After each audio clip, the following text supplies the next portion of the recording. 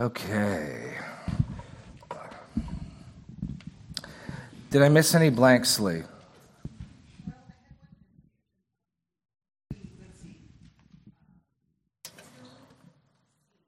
Two C. Identity. See, I had too many sheets of Bible references. If you saw me confused, I had 4 pages of text. I usually try to limit it to at least at the most 2 so I can tape them together. And by having to shift around, I lost my spot in a couple places.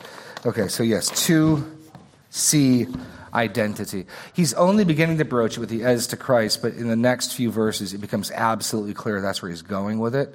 And so I want to at least get that far and also try to give some implication of why I think it's important that we have at least some untainted category of slave and master.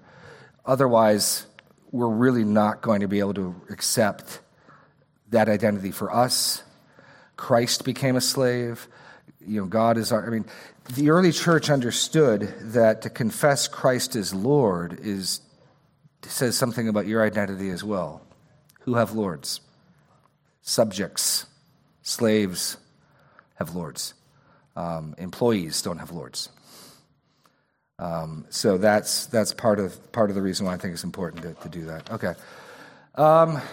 Let's go through this chunk by chunk. Questions relating to the Mosaic law as it regulated slavery. Questions on that? Don in the back. I think, as I remember, the laws for slavery for other Hebrews was different for non-Hebrews. Yes. Could you kind of go into that a little bit? Sure.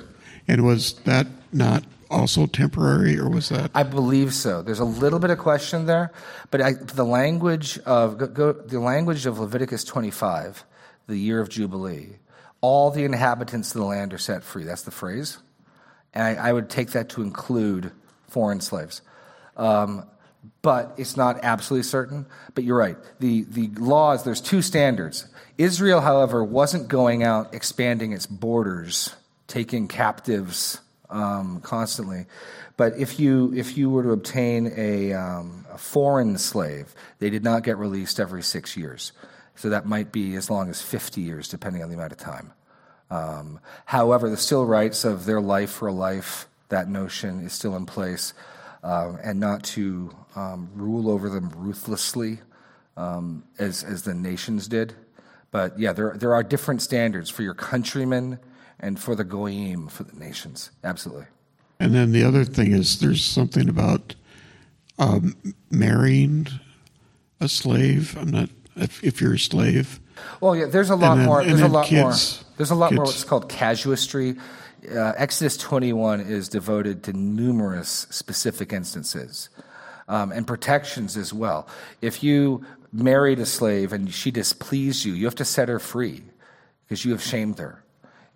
And again, we got to be careful here. In some cases, Jesus is clear. Moses doesn't bless divorce; he permit it, right? So it's not saying, "Hey, it's totally cool if you want to just marry a slave and then send her away." When you do it, you set her free. It's actually a guard against just completely shaming, because this happens over in some Muslim countries. They'll set up a short marriage to a prostitute. They'll marry a prostitute for a weekend and then divorce her when they shockingly find out she's a prostitute. It's a neat way to get around things. And so the law is saying, look, you're not going to do that. If you marry her and for whatever reason you don't want to keep her as your wife, she's not your slave anymore. Okay. She's going free. Yeah. I was actually asking that slaves get married to other slaves. Yes. And have kids. Yes. And it seems like the Bible addresses that, but I don't remember exactly. It's right there in 21. It's right before the passage I read about why the slave might stay. Because if you provide a wife for somebody becomes your slave for 6 years, and in that time you provide a wife for him. He doesn't, and this wife was your slave. You didn't get, let's look at it in Exodus 21. You had to decide if you were going to leave, whether you were going to leave her there or not. And so that may be one of the reasons why you wanted to stay. That's precisely, yeah. There's all sorts of what I call casuistry, which is case law. There's numerous case law. I'm trying to hit the highlight points of it. I have not for a second hit every single law concerning slavery. Not even close. But I'm trying to frame it out this morning. So in Exodus 21, there it is. Verse 2, when you buy a Hebrew slave, he shall serve 6 years, and in the 7th he shall go out free for nothing. If he comes in single, he shall go out single. If he comes in married, then his wife shall go out with him. If his master gives him a wife, if she bears sons or daughters, the wife and her children shall be the master's, and he shall go out alone. But if the slave plainly says, I love my master and my wife and my children, I will not go out free, then this master shall bring him to go, and it goes through there. So if you were signing up for 6 years of servitude, you'd want to consider very carefully whether or not you let your master provide a wife for you, because there'd be implications. So that 6 years isn't necessarily the year of Jubilee? No. Remember, every 7 years, so in Leviticus 25, every 7 years the land gets a Sabbath rest. Okay? And in the Sabbath rest, you set all those slaves free. So it could even potentially be less time. Now, the Jubilee is every set of Sabbaths. Let's go to Leviticus 25. What's that? Reading Rainbow? Don't take my word for it. Okay. That's as good as it gets going to get. And it won't get that good again. Well, Leviticus 25 starts with Sabbath years and then moves on to the year of Jubilee. So Leviticus 25, the Lord said to Moses on the Mount Sinai, saying, speak to the people of Israel and say to them, when you come into the land that I give you, the land shall keep a Sabbath to the Lord. For 6 years you shall sow your field, and for 6 years you shall prune your vineyard and gather its fruits. But in the 7th year there shall be a Sabbath of solemn rest for the land, a Sabbath to the Lord. You shall not sow your field or prune your vineyard.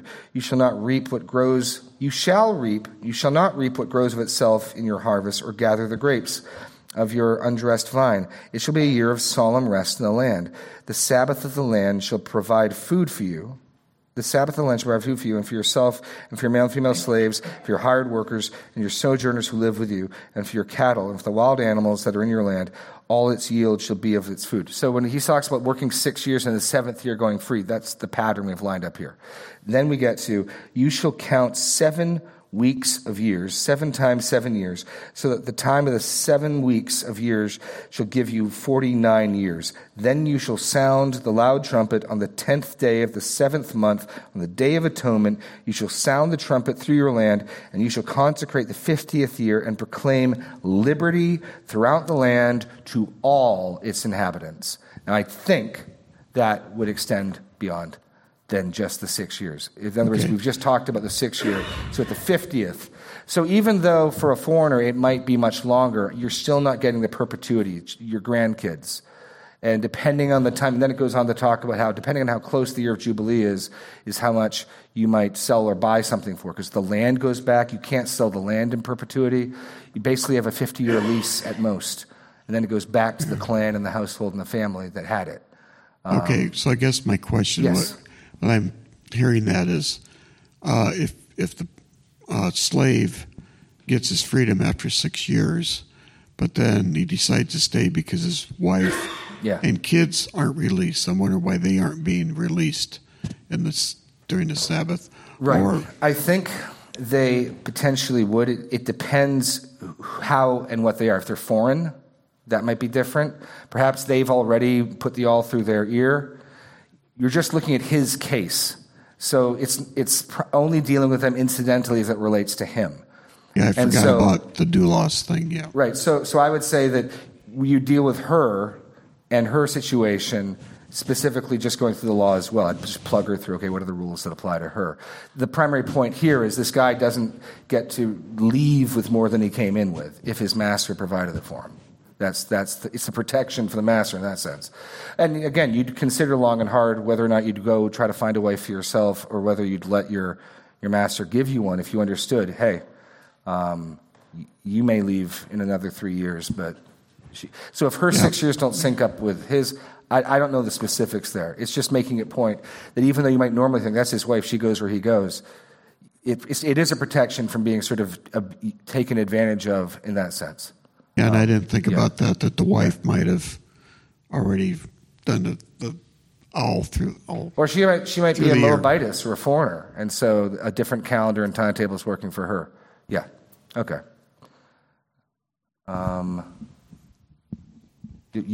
Yes, up front here, and then we'll go over.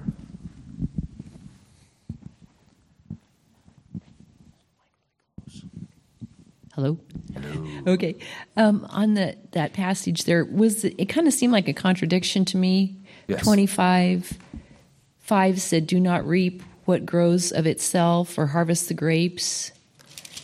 The land is to have a year of rest, and then whatever the land yields during the Sabbath year will be food for you, for yourself, your maidservant." I'll admit, I didn't look through that. My thinking is probably distinctions reaping as in taking any more than you need to eat this week or today.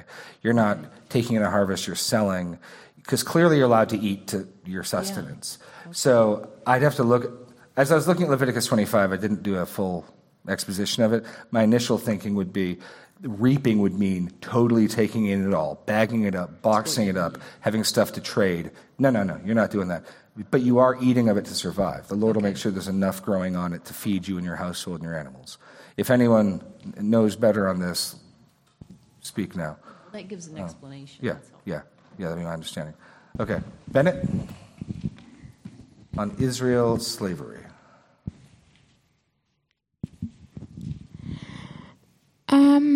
You were talking about Mount Sinai.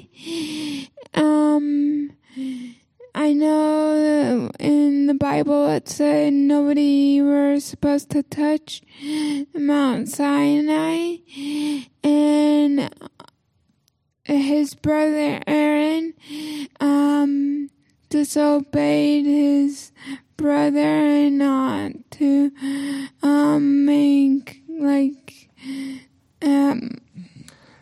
Bennett, I think you're confusing two or three things. Can we talk afterwards? Because I want to stick with the issue of Hebrew slavery. I'll talk. Just ask me a question afterwards.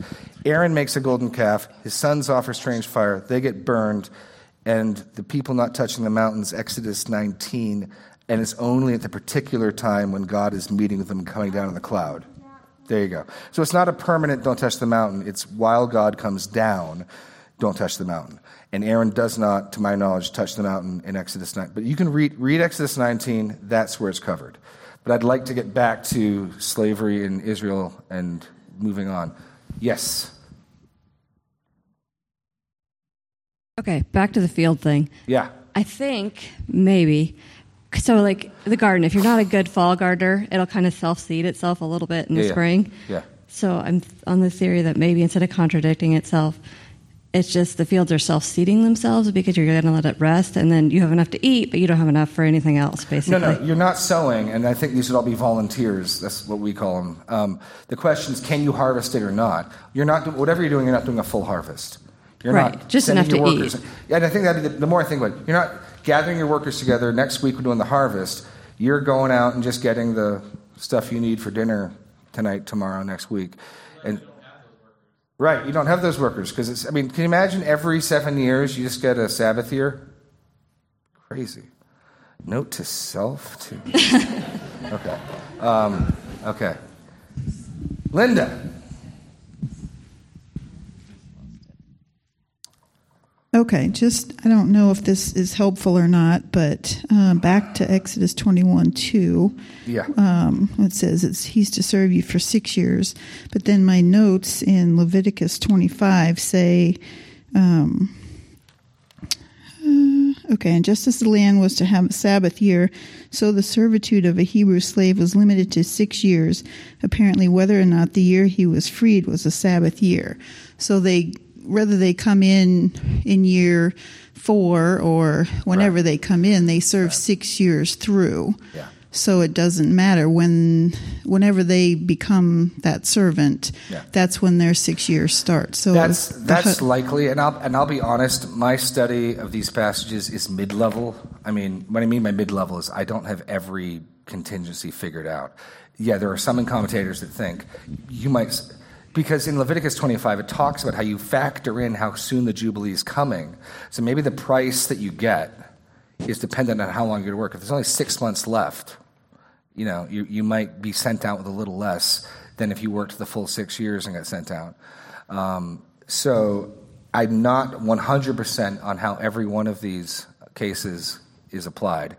I've done a fair amount of study on this, but yeah, that's possible. It would seem weird. Otherwise, you'd have all these different calendars running concurrently. So I suspect that to be the case, which would mean right after that year of that seventh year would be when people would be looking for servants, and probably not so much towards the end, but I could be off on that. Okay. Greg Sweet. I was just going to suggest that while you're making a note of personal jubilee coming up, that you recognize that the way you sustain yourself during that is through volunteers that come up. So Good just point, keep Greg. that in mind. Good point, Greg. Good point. Good point. Okay, I like it. Well played. Well played, sir. Well played. Okay. Who next? Is it about Hebrew slavery or about Exodus? It is? Okay. If not, I'll be happy to talk to you afterwards. I just know there's going to be stuff we want to cover. Okay, great. Got it. Cool. This one's about Joseph, who got sold into slavery by his 10 brothers. Yeah. And he didn't get to say goodbye to his father and his mother. Yep. And then he got put his brother Judah into prison. That part I kind of had a hard time understanding. Can you explain it to me? I'll give you a fuller explanation afterwards. The short version, this is significant. What Joseph's brothers do to him would warrant them all for the death penalty, according to the law of Moses. And that's one thing I really want to highlight is anything like that is absolutely, you kill all the people involved. So Joseph's brothers, all right there, boom. Now the law hasn't been given yet, so they're not aware of that. But that's the severity of their crime. Joseph, when he reaches into power, his brothers come down. The point I was getting to was, I was wondering, is the law was made then? I was wondering. No. The law comes about 400 years later. More than that even. About 400 years later. So Joseph is the beginning of their time in Egypt, and about 400 years later, God raises up Moses. They leave, and then they get the law. So Joseph would be about 400 years before Moses. Piggybacking off that, it just goes to offer a question. What you're talking about, the man stealing, is more in line with our modern day conception of slavery. Yeah. It's important to know that was not the case for all of history, and that was a very severe offense. The idea that someone could just be captured and taken away, that's more in line with the last few hundred years of history, and was viewed severely back then as we view it severely now. Not a picture for all slaves. Yeah. One of the things to keep in mind is, apart from man stealing, which is absolutely, the New Testament even addresses that. Go to 1 Timothy 1. This isn't something only the Old Testament speaks to. So in 1 Timothy 1, speaking about the use of the law, where is it? There it is, Okay, verse 12. I thank him who has given me strength, Christ Jesus our Lord, because he judged me faithful, appointing me to his service. No, that's not it. So where is it? 8. Okay, thank you, Linda. Okay, now we know that the law is good if one uses it lawfully, understanding this, that the law is not laid down for the just, but for the lawless and disobedient, for the ungodly, for the sinners, for the unholy and profane, for those who strike their fathers and mothers, for murderers, for the sexually immoral, for men who practice homosexuality, enslavers, the Greek would be man-stealers, liars, perjurers, and whatever else is contrary to sound doctrine. So there's even a New Testament confirmation. This is wicked. So apart from that, the two primary ways you would become a slave would be and I think both of them make sense as some sort of grace. You're defeated on the battlefield. We could righteously put you all to death. Will you come serve us instead? Right? I mean, and a bunch of guys like, yeah, I would rather do that than have you strike me down. So deal. Or I'm so poor I'm going to starve, and part of the benefit, because there isn't a social welfare state or system, if I become your servant, you're going to feed me and clothe me and care for me.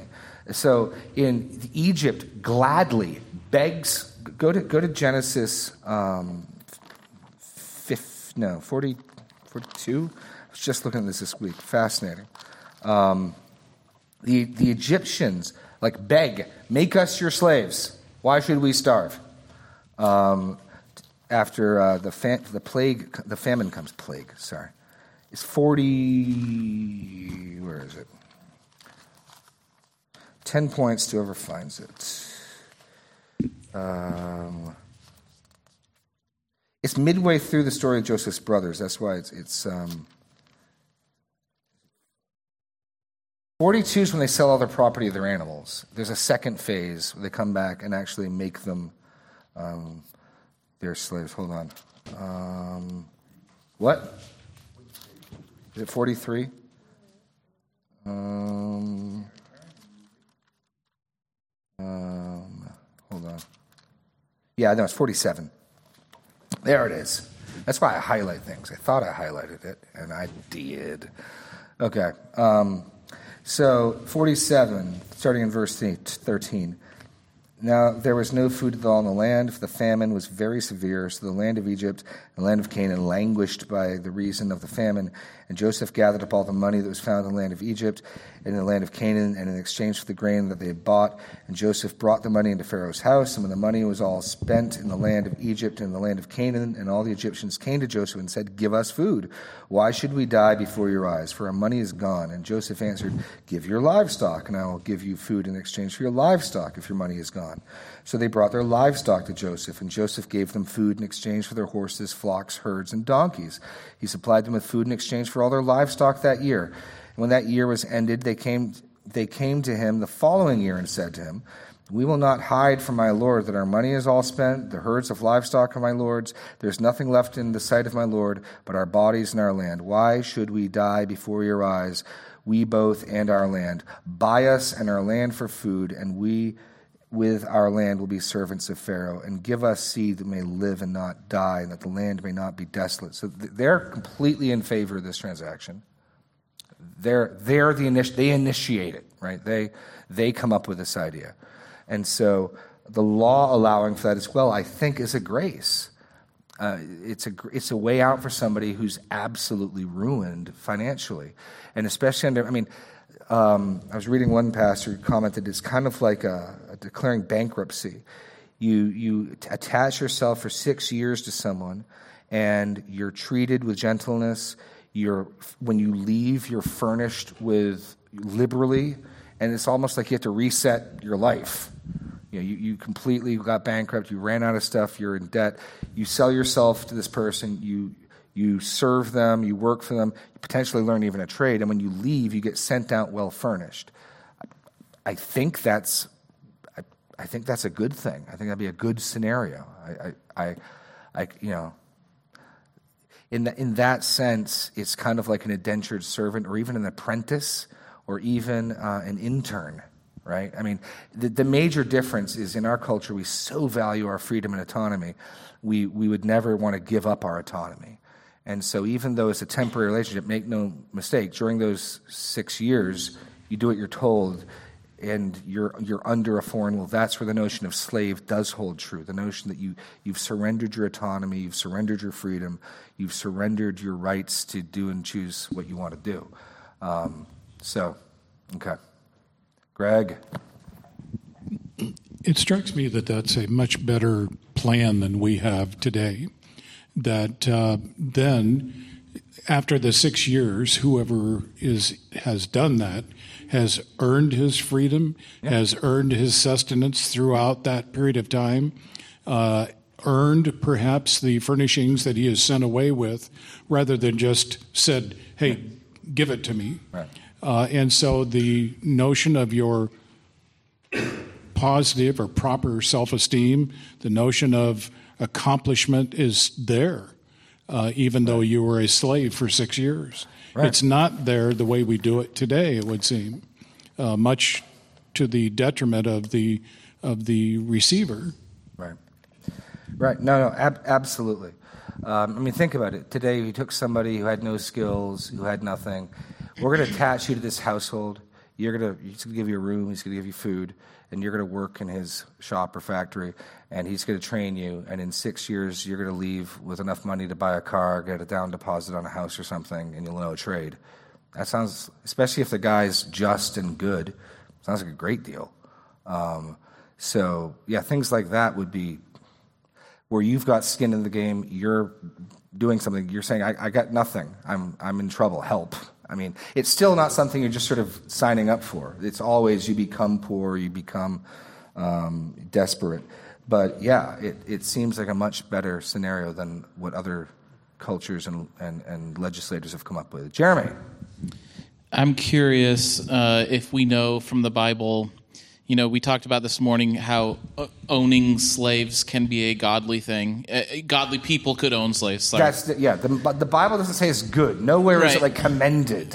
Right. No, absolutely. I'm curious if we know from the Bible how much the slave owners followed the plan of how they're supposed to treat their slaves. I think of a couple things. There's in the passage we read this morning, it talks about, or one of the passages, it talks about how you can react to a wicked slave owner who beats you. If you respond with kindness, then it's grace. Also, I think of the prodigal son who, he became a slave at some point, did he not? His plan was to say to his father, "Take me back as a slave." That was his whole plan. Well, I was even thinking about when he was separate. I thought he became a slave for a swine lord or something like that. Swine lord. And he was eating out of their troughs and stuff like that. I'm sorry, Jeremy, swine lord is not going away. That's too good. That is too good. I'm ordering the bumper sticker right now. I don't know much about the country folk things. But I was just thinking about, he was clearly not treated well. Right. There, in that situation, eating out of the troughs, and also he wasn't kept from fleeing back home, so maybe that wasn't quite the same sort of deal, but... Right. Well, now we're switching into New Testament times. Part of what's interesting with New Testament times, there seems to be a lot of variety. So you've got the potential in Jesus' parable of a master could cut you into pieces. And then the very next parable, the one slave who knew his master's will and didn't do it, will deserve a severe beating. The slave who did not know his master's will and did not do it, a light beating. So we're talking about beatings, lashings, being cut into pieces, 1 Peter. So on the one hand, there is absolutely present the potential for severe brutality, no question. That said, there's also, and different from what we may be thinking, you could be the head of a household, a manager. And this is more stuff I got from extra biblical sources, but apparently the slaves of dignitaries would dress in the same type of clothing as you could not in any way, shape, or form by looking at how someone dresses figure out whether they're a slave or not. Household tutors, same thing. And because you think about it from a tutor, you want to be attached to a household. You want room and board. I'm going to train your kids and teach them.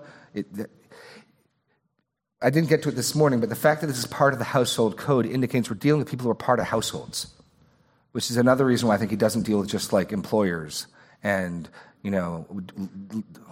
day laborers. These are people in households. So part of being part of someone's slave may very well be being part of their household and getting additional benefits as well. So on the one end of the spectrum, this could be really, really rough. And extra biblically, we know that some masters crucified their slaves. There's one account I was reading about a slave who accidentally killed a pet peacock, got crucified by his master. And legally, no repercussions. So, absolutely on the table is huge barbarous brutality, wicked treatment. And yet, the centurion who's weeping and pleading for his servant. And yet, we've got stewards and household managers and the Ethiopian eunuch who has so much freedom and honor that he's got a chariot, to own a scroll of Isaiah, that's not cheap. He's able to go to Jerusalem for a feast because his queen gives him space to do that. So this, on the one hand, huge brutality. On the other hand, a lot more social movement, and the fact that you still don't have a permanent, lifelong type of slavery in evidence. Because part of our sin in our guild is this: once you identify a group as just their slaves, then they're slaves always and forever.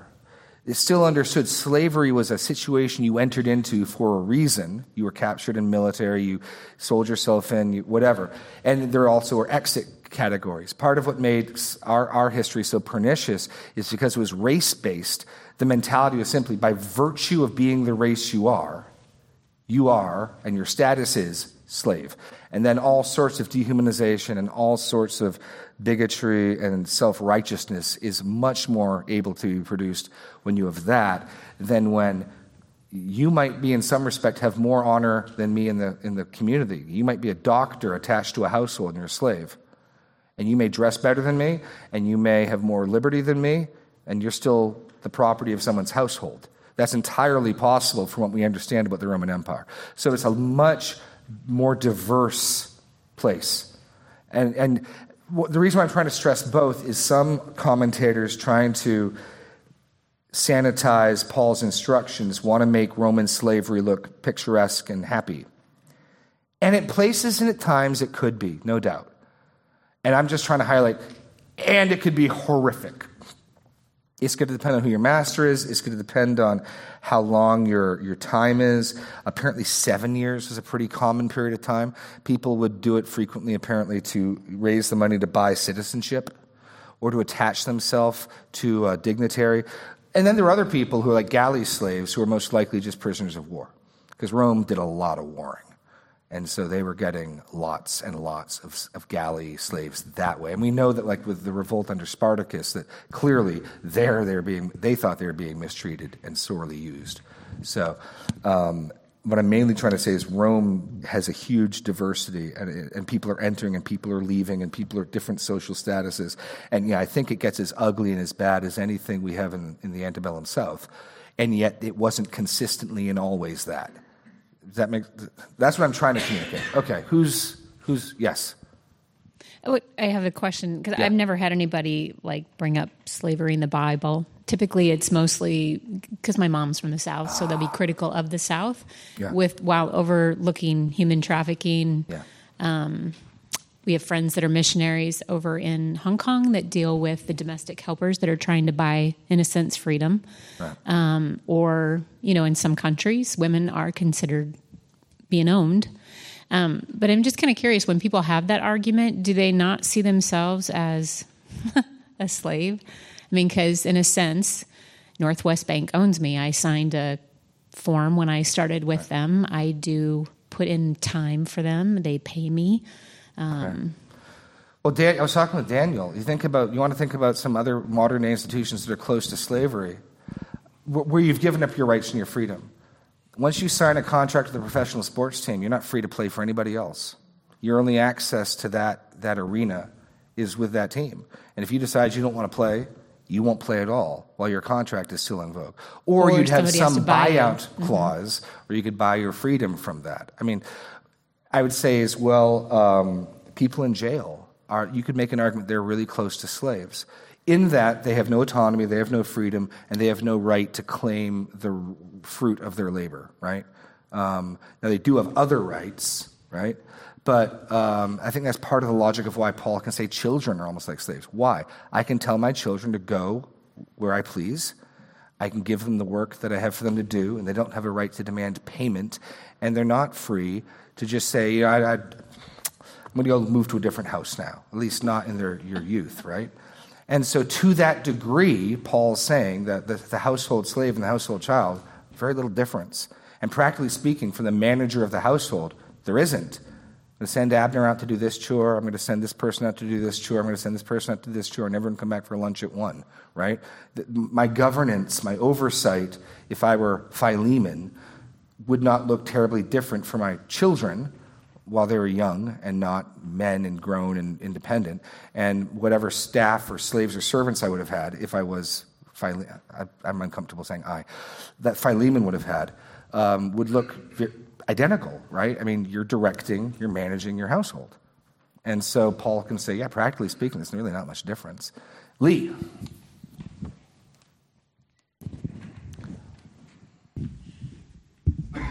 Also,